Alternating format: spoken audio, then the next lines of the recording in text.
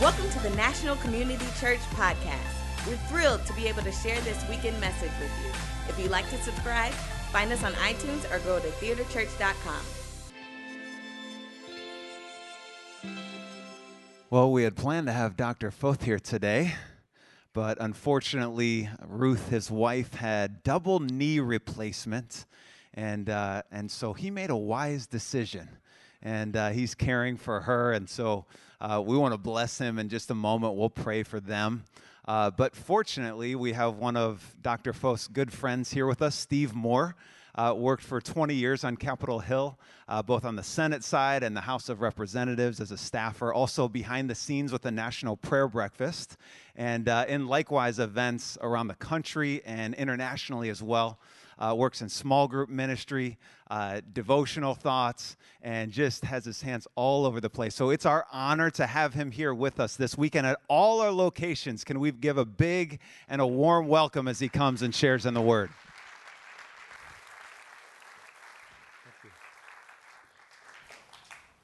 Jesus loved questions. Just think about how many questions Jesus asked in our scriptures, just that are recorded in our scriptures. How many do you think? Whisper to your neighbor how many questions Jesus asked in the scriptures. Over 100 questions came out of Jesus' mouth. How many questions did people ask Jesus? About the same number. So in our depiction of the life of Jesus in our scripture, he's constantly asking questions or receiving questions. So I think Jesus would be very happy that we're going to spend some time this weekend thinking about doubt, about the questions in our hearts and our minds, asking Jesus those questions, letting Jesus ask questions of us. Now, if you're really disappointed that Dick Foth is not here this weekend, imagine how I feel. Because I would be sitting down there, right there, drinking in one of my favorite people, and I'd be much more comfortable. But let's just take a minute to pray for Dick and for Ruthie. Will you join me?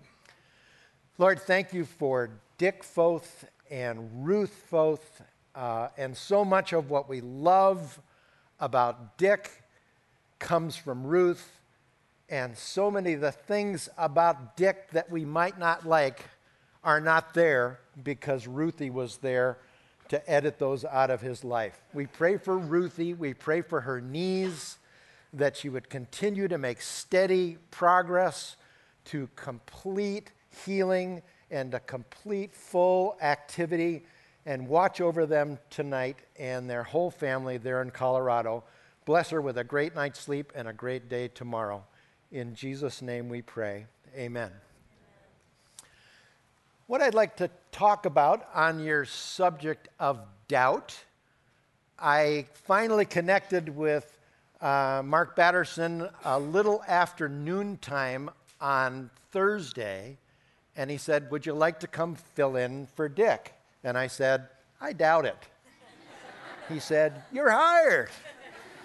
So the subject of doubt may seem kind of heavy for a beautiful late spring, early summer weekend, but it's something that's a very big part of all of our lives. So I'm going to talk about bad doubt and good doubt, and how Jesus can help us maneuver from our bad doubt to our good doubt.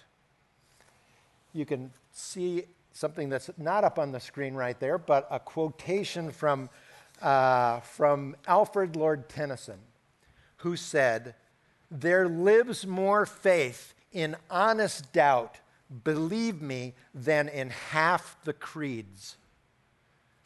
That there's actually more faith in honest doubt than just saying something from memory, from rote. And so we're going to look at some aspects of doubt. And so let's just dive into this Mark 9 passage that should be in front of you. Look it up on your device if you'd like. So this is a passage in Mark 9, and this is what Dick Foth was going to talk from. Let's just kind of look at that together. I'll just read through it. The context is Jesus has just come down from the Mount of Transfiguration. And when he gets down at the bottom of the mountain, there's this crowd scene around a boy who is got a demon and the inability of the disciples to do anything about it. When they came down to the other disciples, they saw a large crowd about them and the teachers of the law arguing with them. As soon as all the people saw Jesus, they were overwhelmed with wonder and ran to greet them. What are you arguing with them about? That's one of those Jesus questions. How often would he encounter us where we are and saying, what are you arguing about? We do so much arguing on this planet.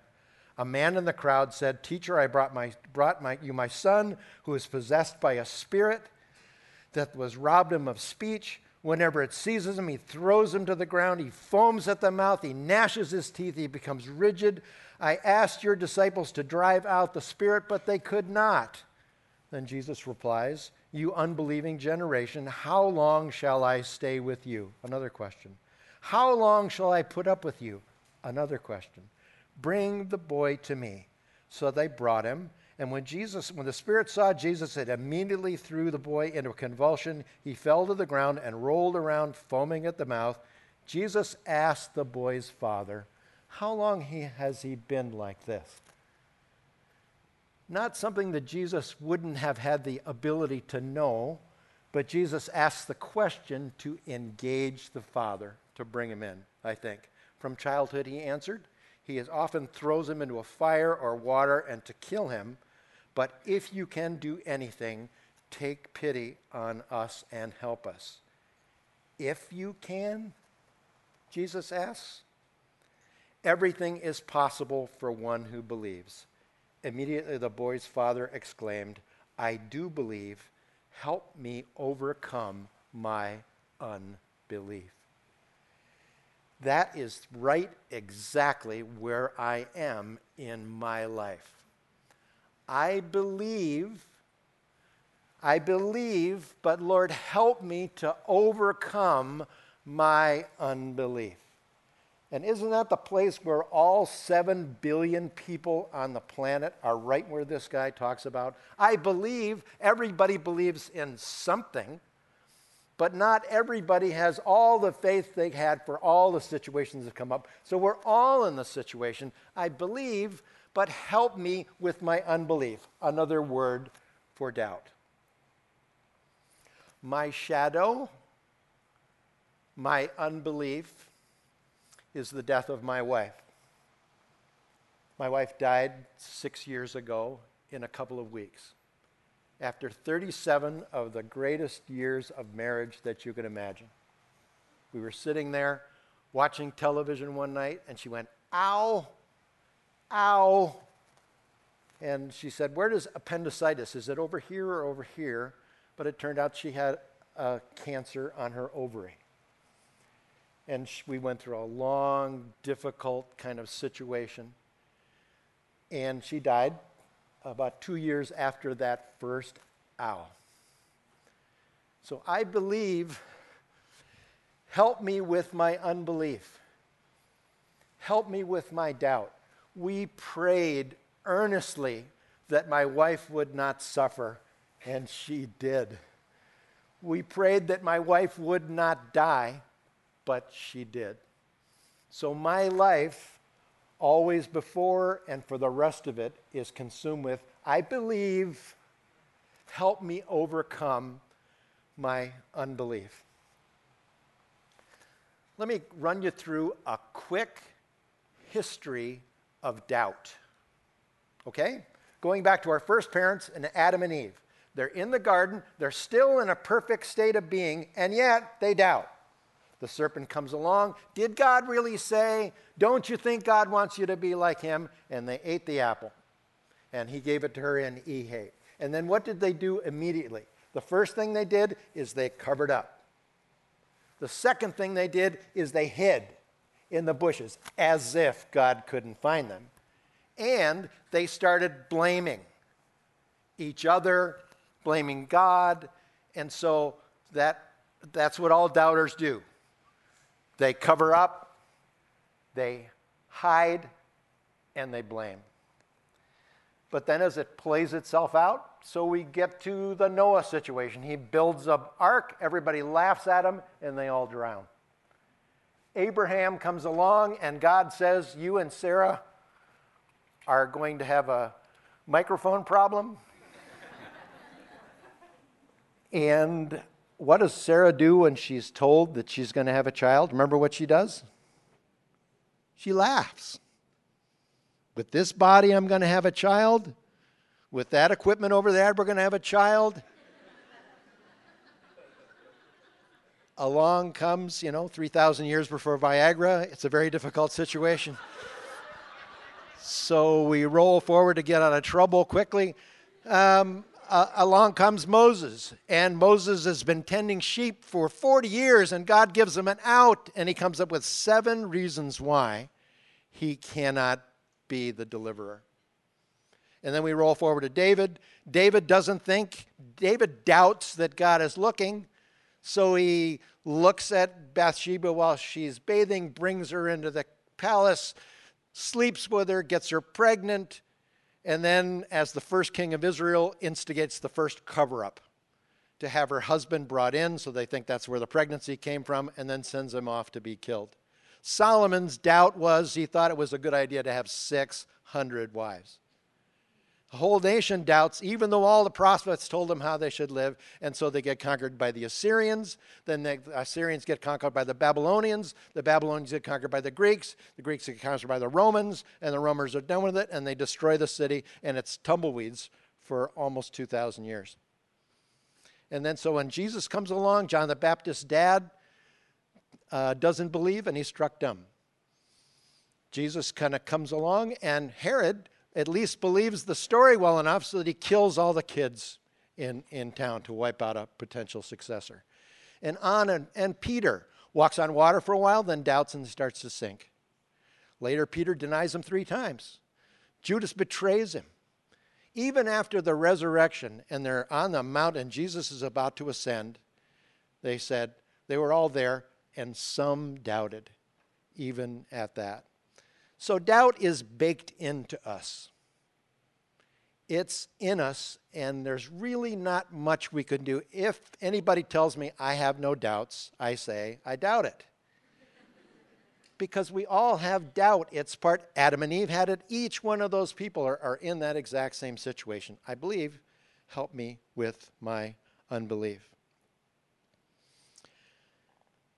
I wish I could gather you all down here for story time, but a wonderful book that I love, that I got some slides on, is a book by a guy named Jack Kent, said, "There's no such thing as a dragon." And little Billy Bixby wakes up in the morning, and suddenly he's got a dragon on his bed. And he walks down and he said, "Mom, I've got a dragon." And Mom said, "There's no such thing as a dragon." And the dragon sits on the breakfast table. And when Mrs. Bixby makes the flapjacks, the dragon eats them all. And Billy says, "I didn't know that dragons liked pancakes." And his mom says, "There's no such thing as a dragon." And as the dragon continues, and eventually the dragon gets kind of big, and Billy said, "I didn't know dragons grew so fast." And Mom says, "There's no such thing as a dragon." The dragon continues to grow till he takes up the whole house, and he runs down the street with the house. And Billy says, "I wonder where the dragon's going to take our house." And Mom says, "There's no such thing as a dragon." And eventually they get there, and she is continuing, and eventually Billy says, "No, there is such a thing as a dragon." And the dragon shrinks, and it shrinks, and it shrinks, and eventually it's back down to minimal size. And the mom said, "I wonder why he grew so big." And Billy said, "I think he just kind of wanted to be noticed." Whenever we say there is no such thing as a dragon in our life, the dragon gets bigger and bigger and bigger. when we deny the existence of our loneliness or our addiction or our sadness and any of these, our shame, it grows in darkness. It grows in isolation. And so the opportunity we have to deal with that is to bring stuff out into the open. Remember Adam and Eve? They cover up, they hide, and they blame. And whenever we do that with our doubts, they don't get better, they don't go away. They grow and they grow and they grow. And so in each of the buildings in official Washington, there are people saying there's no such thing as a dragon. Various problems and issues that they would rather not think about or deal with, they continue to say there's no such thing as a dragon, and they grow and they grow and they grow. Let's look at an example of good doubt, which is this next passage out of Matthew. And you might be surprised, but this is an example that I think of is good doubt. This is the story. They go up to Caesarea Philippi, which is a remote area. This is late in the 3 years of the ministry. And Jesus is just asking them, who do the people say that I am? And they come up with a variety of different answers. And Jesus says, who do you say that I am? And Peter's response is, you're the Messiah. The first human being to identify Jesus face to face as a Messiah. And then you see what Jesus says to him. Flesh and blood did not reveal this to you. The Spirit revealed this to you. And to you I give you the kingdom. And on this rock I will build my church. Where Jesus validates the correct statement that Peter makes, which is great so far. And then we go to the next slide. Then he ordered his disciples not to tell anyone that he was the Messiah. From that time on, Jesus began to explain to his disciples that he must go to Jerusalem and suffer many things at the hands of the elders, the chief priests, and the teachers of the law, that he must be killed on the third day, raised to the dead. Now watch what Peter does. Peter took him aside and began to rebuke him. Never, Lord, he said, this shall never happen to you. Peter is being protective of the Jesus that he loves, but can you imagine rebuking Jesus? That Peter somehow thought that was an okay thing to do.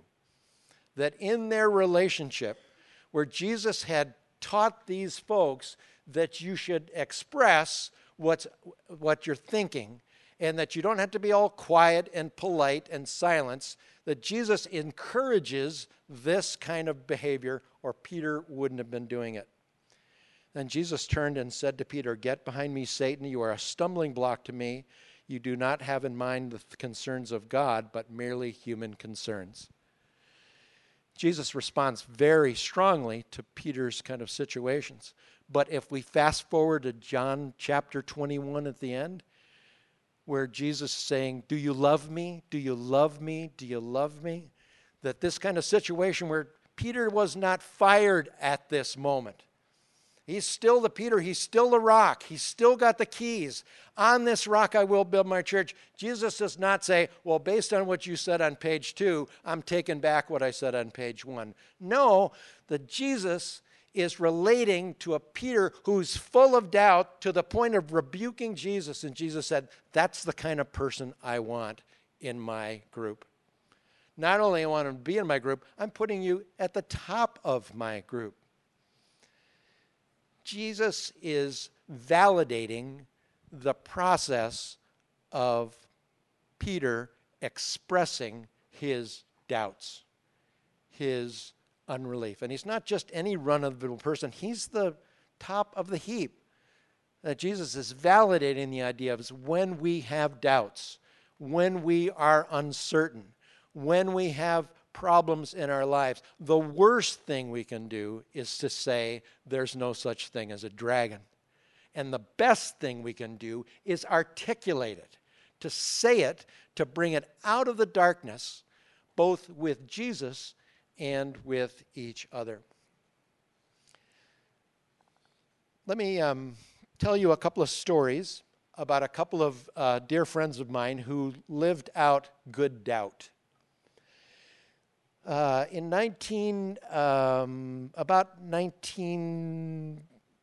about year 2000, I was in Rwanda for the first Rwandan prayer breakfast, 7 years after the genocide in which 1 million people out of a population of 10 million were killed.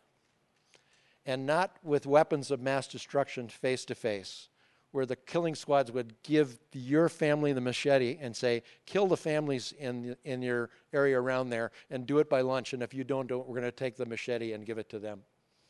And the president of the country, Paul Kagame, stood up and said, we, the people of Rwanda, are the nation of the broken heart. All of us have broken hearts. And we can't go to the UN for a new heart. We can't go to the United States for a new heart. The only place we could go for a new heart is to Jesus. So at this prayer breakfast today, we're going to Jesus for a new heart. And then I got to meet one of those new hearts. The Speaker of the Parliament at the time was a woman named Henrietta. And Henrietta was given me the job and a couple people to drive us across the country of Rwanda to go, she said, we're going to go see the gorillas. So I said, the gorillas or the gorillas? And she said, both, actually. And so as they're driving across the country, she said, do you like to sing in America when you're on a car trip?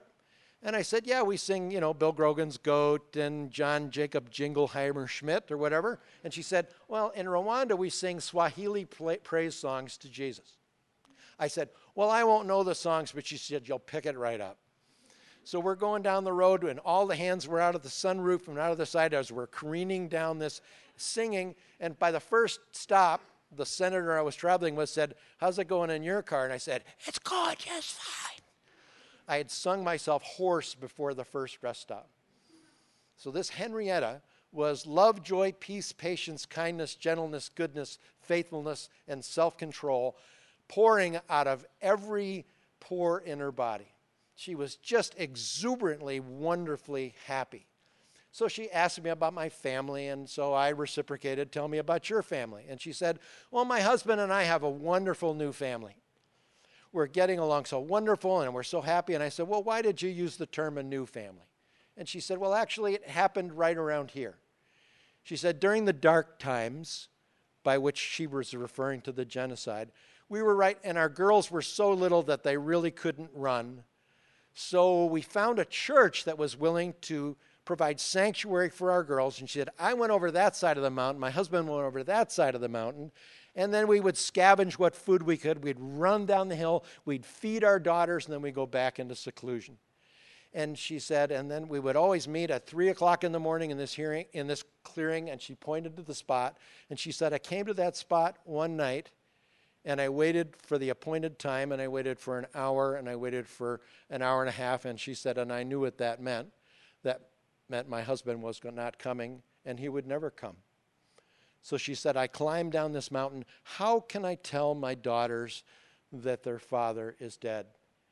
And she said she walked into this basement of the church that had provided sanctuary for those kids. And she said, and all the babies were dead. The killing squads had found this collection of 300 kids and slaughtered them. And so she said, but after the dark times, I married a man from the tribe that killed my kids. And we adopted 2 orphans from his tribe and 2 orphans from this tribe. And so as she tells me this story, I said, in my mind, I go, wait a minute, that's your story just a few years ago, and you're full of love, joy, peace, patience, kindness, gentleness, goodness, and self-control? A story like that is blossoming in your life because she confronted the evil in her life. She entrusted Jesus, and she went to Jesus for a new heart, and that's what Jesus gave her. When my wife Lori was in hospice at the end of her life, she was in tremendous pain, and heavily sedated to keep her as comfortable as possible. And so she was sort of like a whale that would be underwater for a long period of time, and then she'd surface, and she'd say a couple of sentences, and then she'd go back unconscious. And so little by little, over a period of 3 or 4 days, she had a message for me, a message for my daughter, a message for my son, a message for her mom and her brother, and somehow she managed to get to consciousness to say those things.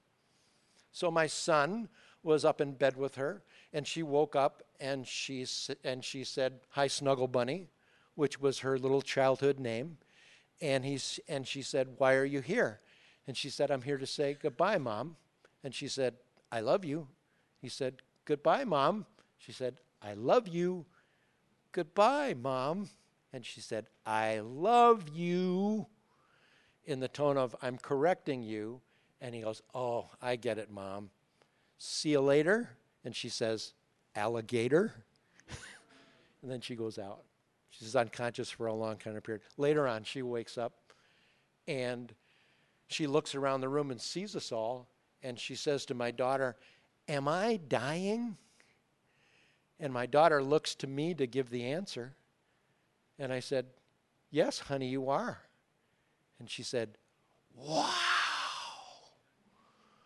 Wow." Incredibly sad, difficult situation, but somehow she had gotten to the place where her death was a wow. Broke all of our hearts, but at some point she had faced that. She had realized that. She had understood what was actually kind of going on. Let me give you an illustration, a tool that was given to me by Jack Hayford. You know the name Jack Hayford? So let's see if I can do this one-handed. This Luke 11 passage where Jesus is talking about your eyes. Are we up there? Your eye is the lamp of your body. This is Jesus talking. When your eyes are healthy, your whole body is full of light.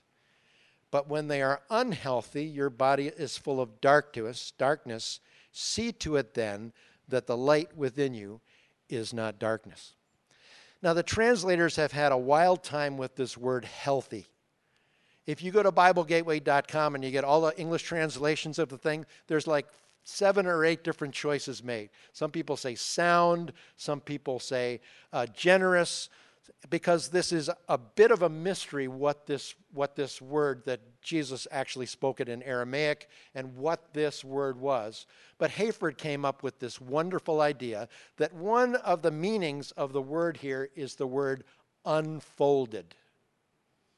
If your eye is unfolded, then your body is full of light. So Hayford says that's a mystery I have to try to solve. So with a sanctified imagination, he came up with this idea. Imagine that a woman is buying a piece of fabric in a fabric store, in a Middle Eastern market. And she walks out and she sees a piece of fabric there, and the merchant is standing behind the counter, and he said, "Oh yeah, this would be ideal for what you want to do. It's a nice color, it's a very fine piece of fabric. It's in wonderful shape. There's so many things you could do with this fabric." And he shows it to her and kind of brings it all around. And then she kind of pays for it, haggles for the price. And then she gets home and opens it up and finds a hole in it. It's got a problem. And she goes, "Oh no, this is terrible. I paid good money for this." So she runs back to the merchant. She said, "Look, you sold me a defective piece of cloth." And the merchant said, "Oh, no. That piece of fabric was fine when you left here. You must have damaged it yourself. You must have been trying to cheat me out of this. So no, you don't get your money back." The Hayford idea is that what Jesus is talking about is that our eye is like that piece of fabric. When I first showed it to you, I folded the fabric so you could not see that tear.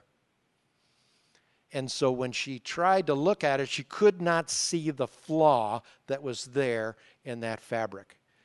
And the idea is that we are the fabric merchants and Jesus is the woman coming to buy. And when Jesus approaches us, we get out our piece of fabric and say, look, it's great, it's beautiful, but the part of us, our shadow part, our shame, our loneliness, our difficulty, our addiction, we show Jesus every part of our life but that part, as if we have hidden it from Jesus. And Jesus knows it's there. And Jesus knows that if he could get at that part of our life, he could fix it. He could mend it. But not if we have it folded. Not if we had tucked away. Not if our doubts are something that we keep secretly to ourselves. And I think Jesus looks at it and said, oh, if you would only unfold your life to me. If you'd only show me what it is that's bothering you and is difficult for you, because I can help you with that. The body of Christ can help you with that. But as long as our doubts are secret, as long as we say there's no such thing as a dragon, not only don't they get worse, get better, they get worse, and they get worse, and they get worse. We all have doubts. It's baked into the human experience. We all believe some things, but we need to have God to help us with our unbelief. Doubt is an unavoidable condition of being a human being. But what is optional is whether or not we express our doubt. The guts it takes Peter to say, no, Lord, that'll never happen to you. Because Peter was able to say that, Jesus was able to address that doubt in his life. The other 11 disciples kept their mouths shut. But because Peter expressed it, Jesus could come into his life. So we all have bad doubt that undermines us and hurts us, but we can make progress to good doubt, the kind of constructive doubt, and the trick to do that is to unfold, to open up our lives and say, Jesus, this is where I'm torn. This is where I'm broken. This is where I hurt. Could you get your needle and thread onto that spot? And so when our doubts come, Jesus wants us to give them to him. Jesus wants us to give our doubts to each other so that we can find a way to be whole again. Pray with me. Oh, Lord, thank you for your skill at penetrating into the depths of who we are and fixing us at our most vulnerable, broken spots. Forgive me, Lord, when I hide those things from you and only show you the best parts of my fabric, when what you really need to see is the broken parts, the torn parts, the stained parts, that you're not embarrassed, you're not surprised by those things, you already know they're there. But Lord, help me to open my life, help us to open our lives to you so that you can help us turn our bad doubt into good. In Jesus' name we pray. Amen.